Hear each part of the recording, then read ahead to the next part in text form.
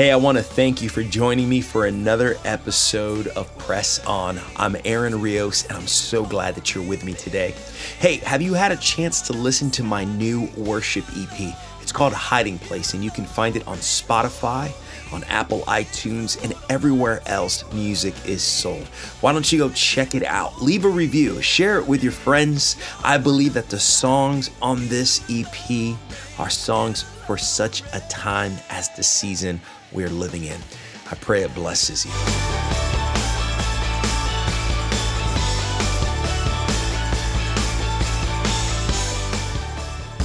Be sure to visit Aaron on Facebook, Instagram, and Twitter. Like and share your favorite episodes, which are now available on all podcast platforms, including the Charisma Podcast Network. And consider becoming a financial partner by supporting this ministry.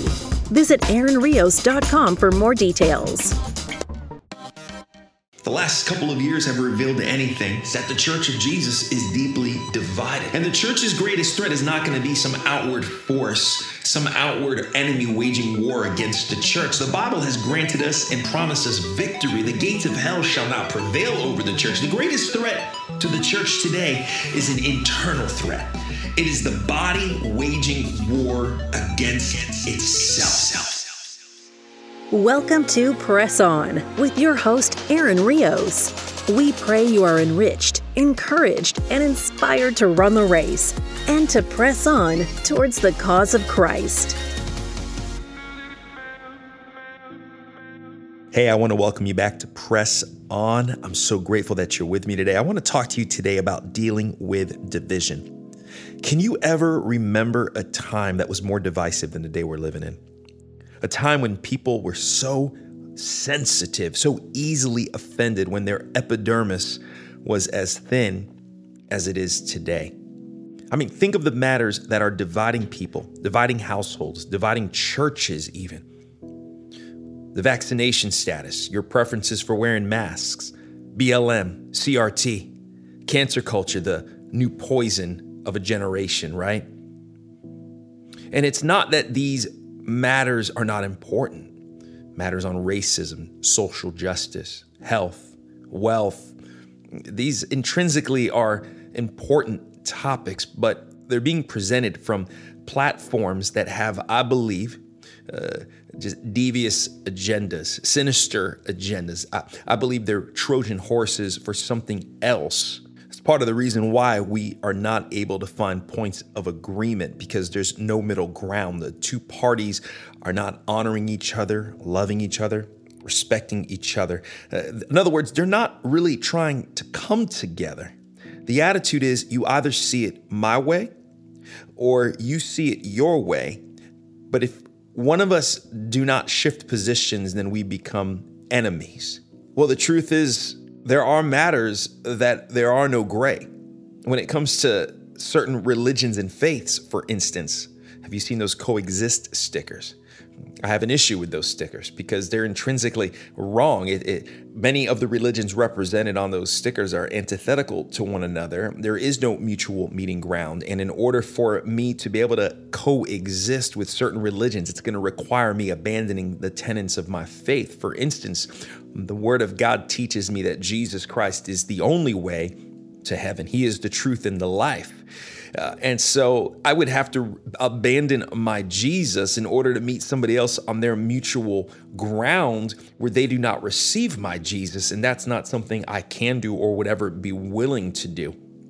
So the truth is, we're going to experience division. There's going to be division. But the level of division that we're facing right now, I believe, is a sign for the lack of love in culture. The Bible says that love covers over a multitude of offenses. Well, we've got people that are so easily offended. Could it be our culture has grown cold and there's genuinely a lack of love? So I want to talk about dealing with division. Why is there so much division in the world? Why? Why is there so much division in the church? Well, let's look at John 7:43. It's a simple scripture, but I think it neatly ties all of this together. It simply says, so there was a division in the crowd because of Jesus. Who is this crowd? Well, the crowd is the religious community. The crowd consists of those who are believers and unbelievers. They are those that are witnessing the work and the ministry of Jesus. They're rubbing shoulders. They have an opportunity to make a decision, and they're not sure what they want to do with Jesus.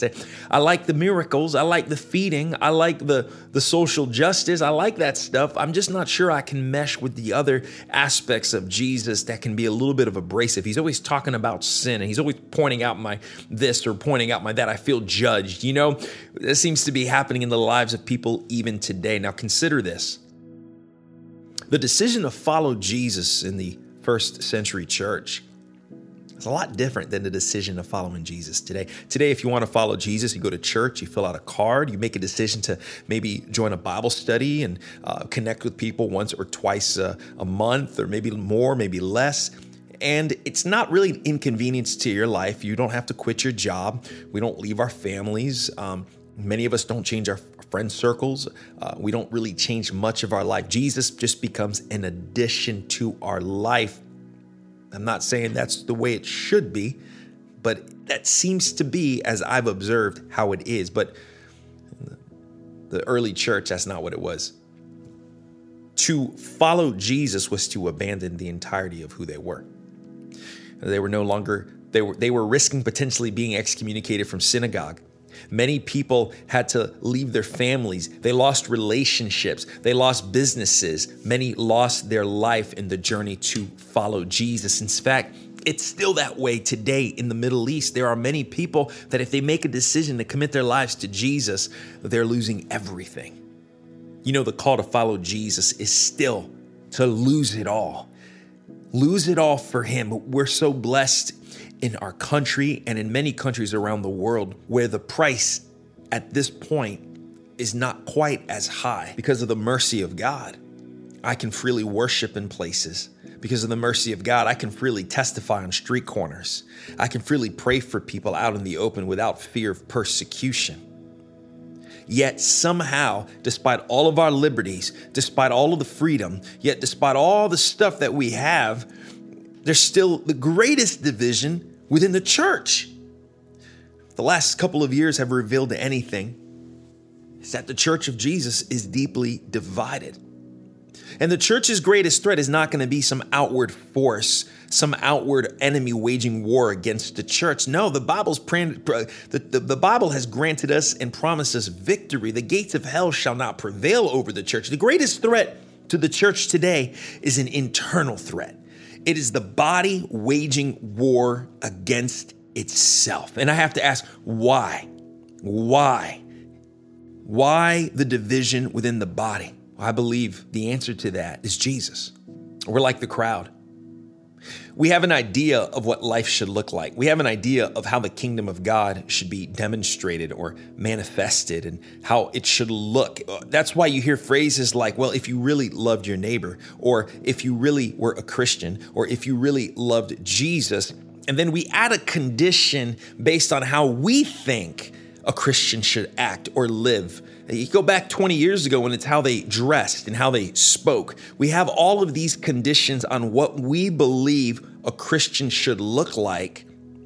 And many of those definitions are a far cry from what the Bible shows us.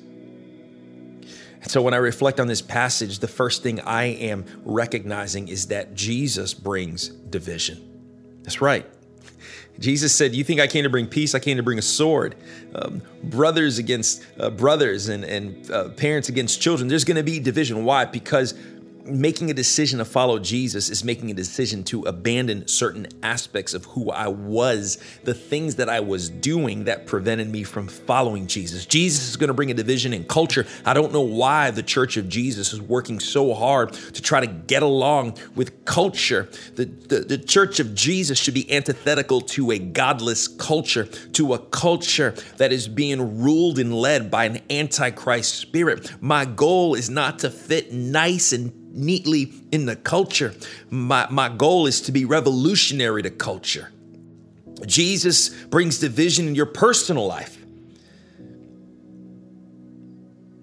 Much like the early church that had to abandon it all, there ought to be a dividing line in my life when I make a decision to follow Jesus, that I say no turning back, no turning back. The things that he saved me from, the habits, the addictions, the brokenness, the forms of thinking, the language, the behaviors. There are areas in my life that I draw a line, and now I am divided from who I was into who I will be.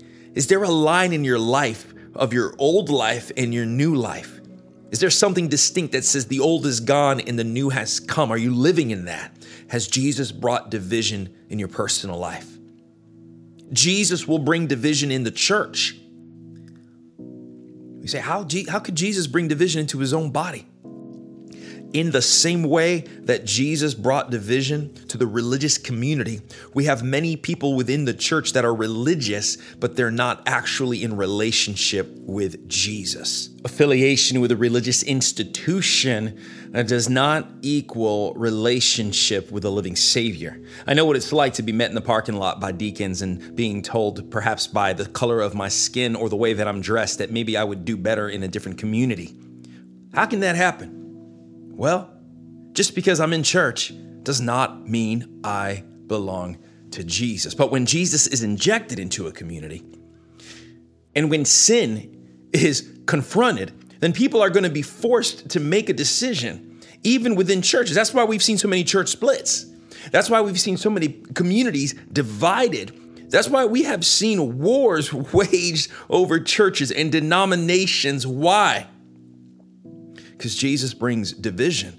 Remember, it was Jesus speaking to a religious community of people, presenting the miracles, presenting the signs, presenting the teachings. And then they were forced to make a decision. What am I going to do with all of the things that Jesus is teaching me? What am I going to do with this Christ? Jesus brings division. A line is drawn. And it's exemplified through the church, because churches with their varying missions and mission statements and visions, as they should have. My church, we have a vision and a mission. It's one that correlates with a scriptural mission, go into all the world and make disciples. But sometimes the way we practice the mission is done through the lens of how we believe the kingdom of God is expressed. So how does division function? Now, division will function in a variety of ways.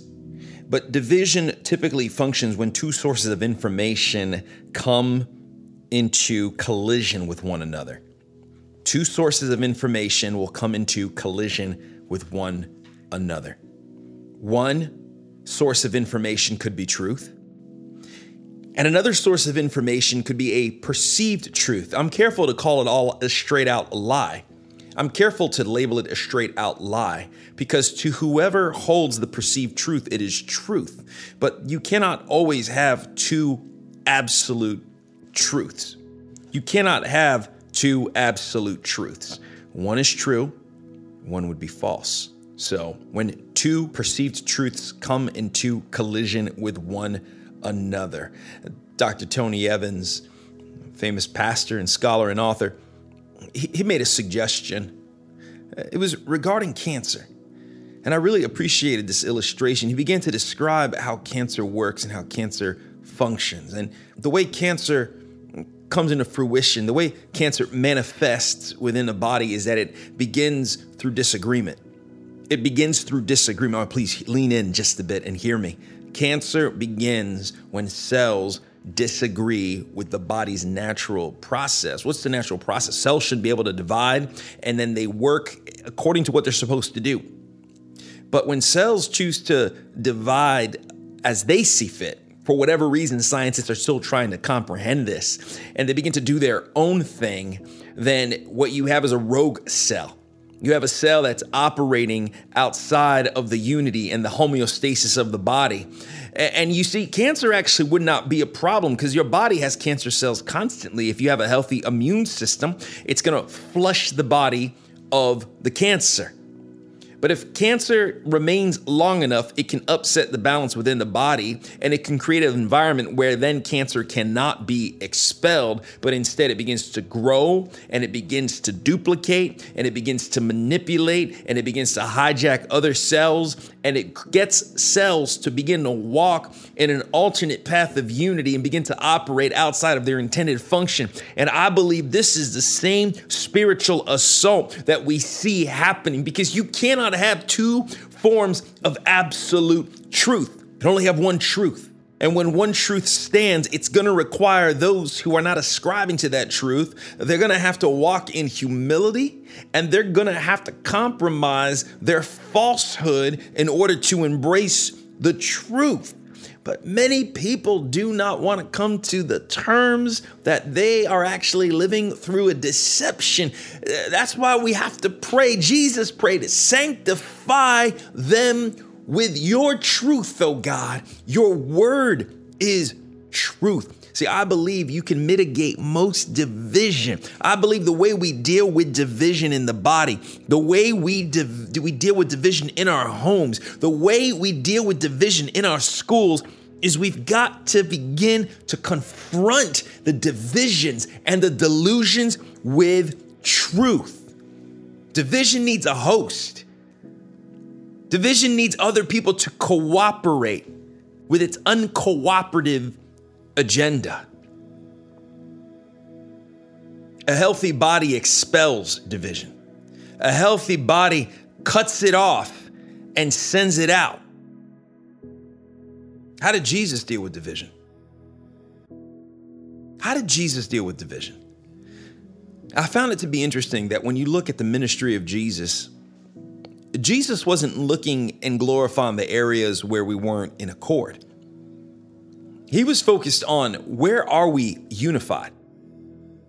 If we're ever going to be effective witnesses and win people, then we have to let the world know not simply all the things that God is against. We need to begin to communicate all of the things that God is actually for. Primarily, He's for you. He's for your family. He's for your endeavors. He's for salvation. You got a good God that loves you, that's actually for you. We've forgotten that we have a God who is far more for us than against us. In fact, if God is for us, who then can be against us? God may be firm and unwavering in His position over your sin and over a life that is lavish and contrary to His heartbeat, but He's for you. The things that God stands against are the things that you should stand against, are the things that He's standing for you. But the problem is we will stand for the things that God is against. You find this in Mark chapter 9, verses 38 through 41. It says, "Teacher," John said, "we saw someone driving out demons in your name, and we told him to stop because he was not one of us." Jesus responded, "Don't stop him. For no one who does a miracle in my name can in the next moment say anything bad about me. For whoever is not against us is for us." What was the source of the problem here? Well, John was a part of an exclusive community following the Holy Rabbi. John was one of Jesus's disciples. He didn't want to see someone operating through the name of his rabbi that wasn't a part of the community. John would have said, "Hey, listen, what we have going on here, this is ours. You can't have this. You can't be a part of this. You'd have to be a part of this community." Jesus saying, "Listen, what I've come to do and what I've come to bring is for everyone. Listen, the door is open for everyone. There's no need to be divided. There's no need to be segregated. The way we deal with division is we begin to find the path of commonality. And I want you to know that the two roads that are divided, they merge at the cross. If you're experiencing division, if you're experiencing fractures and factions in your church and in your job because everybody has their own opinion and their own method of practicing what they think a godly life should look like, then what we need to do is we need to abandon all of the avenues that are bringing division and meet at the cross front and center and say, "God, this is my brother. This is my sister. In you, we're supposed to be one." John chapter 17, The priestly intercession that Jesus makes for his people, it converges here. Oh God, that they may be one, even as you and I are one. It is impossible for a church to be filled with the Spirit of God and yet be divided. If you're experiencing a wave of disunity, if you're experiencing division, if the offenses around you and everybody getting offended has caused you to experience a heightened division, it's time that we meet back at the cross. We invite the Holy Spirit once again to fill us fresh and new, and we begin to pray for God to heal the wounds of division and bring unity back. The issue isn't black or white. The issue isn't vaxxed or unvaxxed. The issue is not masked or unmasked. The issue is the Spirit of God binding our hearts together to the cross, to Christ, that we would be one in acting in purpose and in mission. You got to ask yourself, what's the mission? Convincing and converting people to politics, or seeing souls saved, bundles of sticks snatched from the fire? Why is there such a great disunity? I believe the mission's become clouded. I want to pray for you right now that God would clarify the mission once again in your heart and in your mind, that we get on the same page here. What is our mission? What is our calling? Why are we here? To know Christ and to make him known. Let's pray. Father, in Jesus' name, I pray that everyone under the sound of my voice that's experienced the waves of disunity, the waves of fighting and bitterness and division, God, how your church, how your body, how communities have been torn apart over matters that, while there may be relevance to it, are not matters that are mission-based. They're not the main thing. God, we've allowed the enemy to get in there and bring division. And we've forgotten that those who are for you are not against us. So I begin to look at my brother or my sister and say, I may not agree with how you're practicing that, but we both agree that Jesus is the way, the truth, and the life, and we should be able to walk unified lives based off of that. Jesus, that you would become the front and center binding ingredient in my home and in my community and in my school, that we would all be able to hold hands and rally around the cross, not around my ideologies of what I think life should look like, but around what your word says life should look like. So bring your word into clarity. God, bring life into clarity. Bring it into focus, that we truly would be one, even as you and the Father are one. The Father in you, you and the Father, and us in you, King Jesus. Bring us in. Holy Spirit, baptize us fresh and new, baptized into the body of Christ. And remember, every war begins, every division, every faction begins first in your own heart when you abandon the life that Jesus died to save you from. You begin to walk in newness of life. Thanks for spending some time with me. I can't wait to be with you next time. God bless you. Thank you for joining us. If today's message encouraged you to continue running the race, we invite you to share this message with others. Until next time, keep pressing on.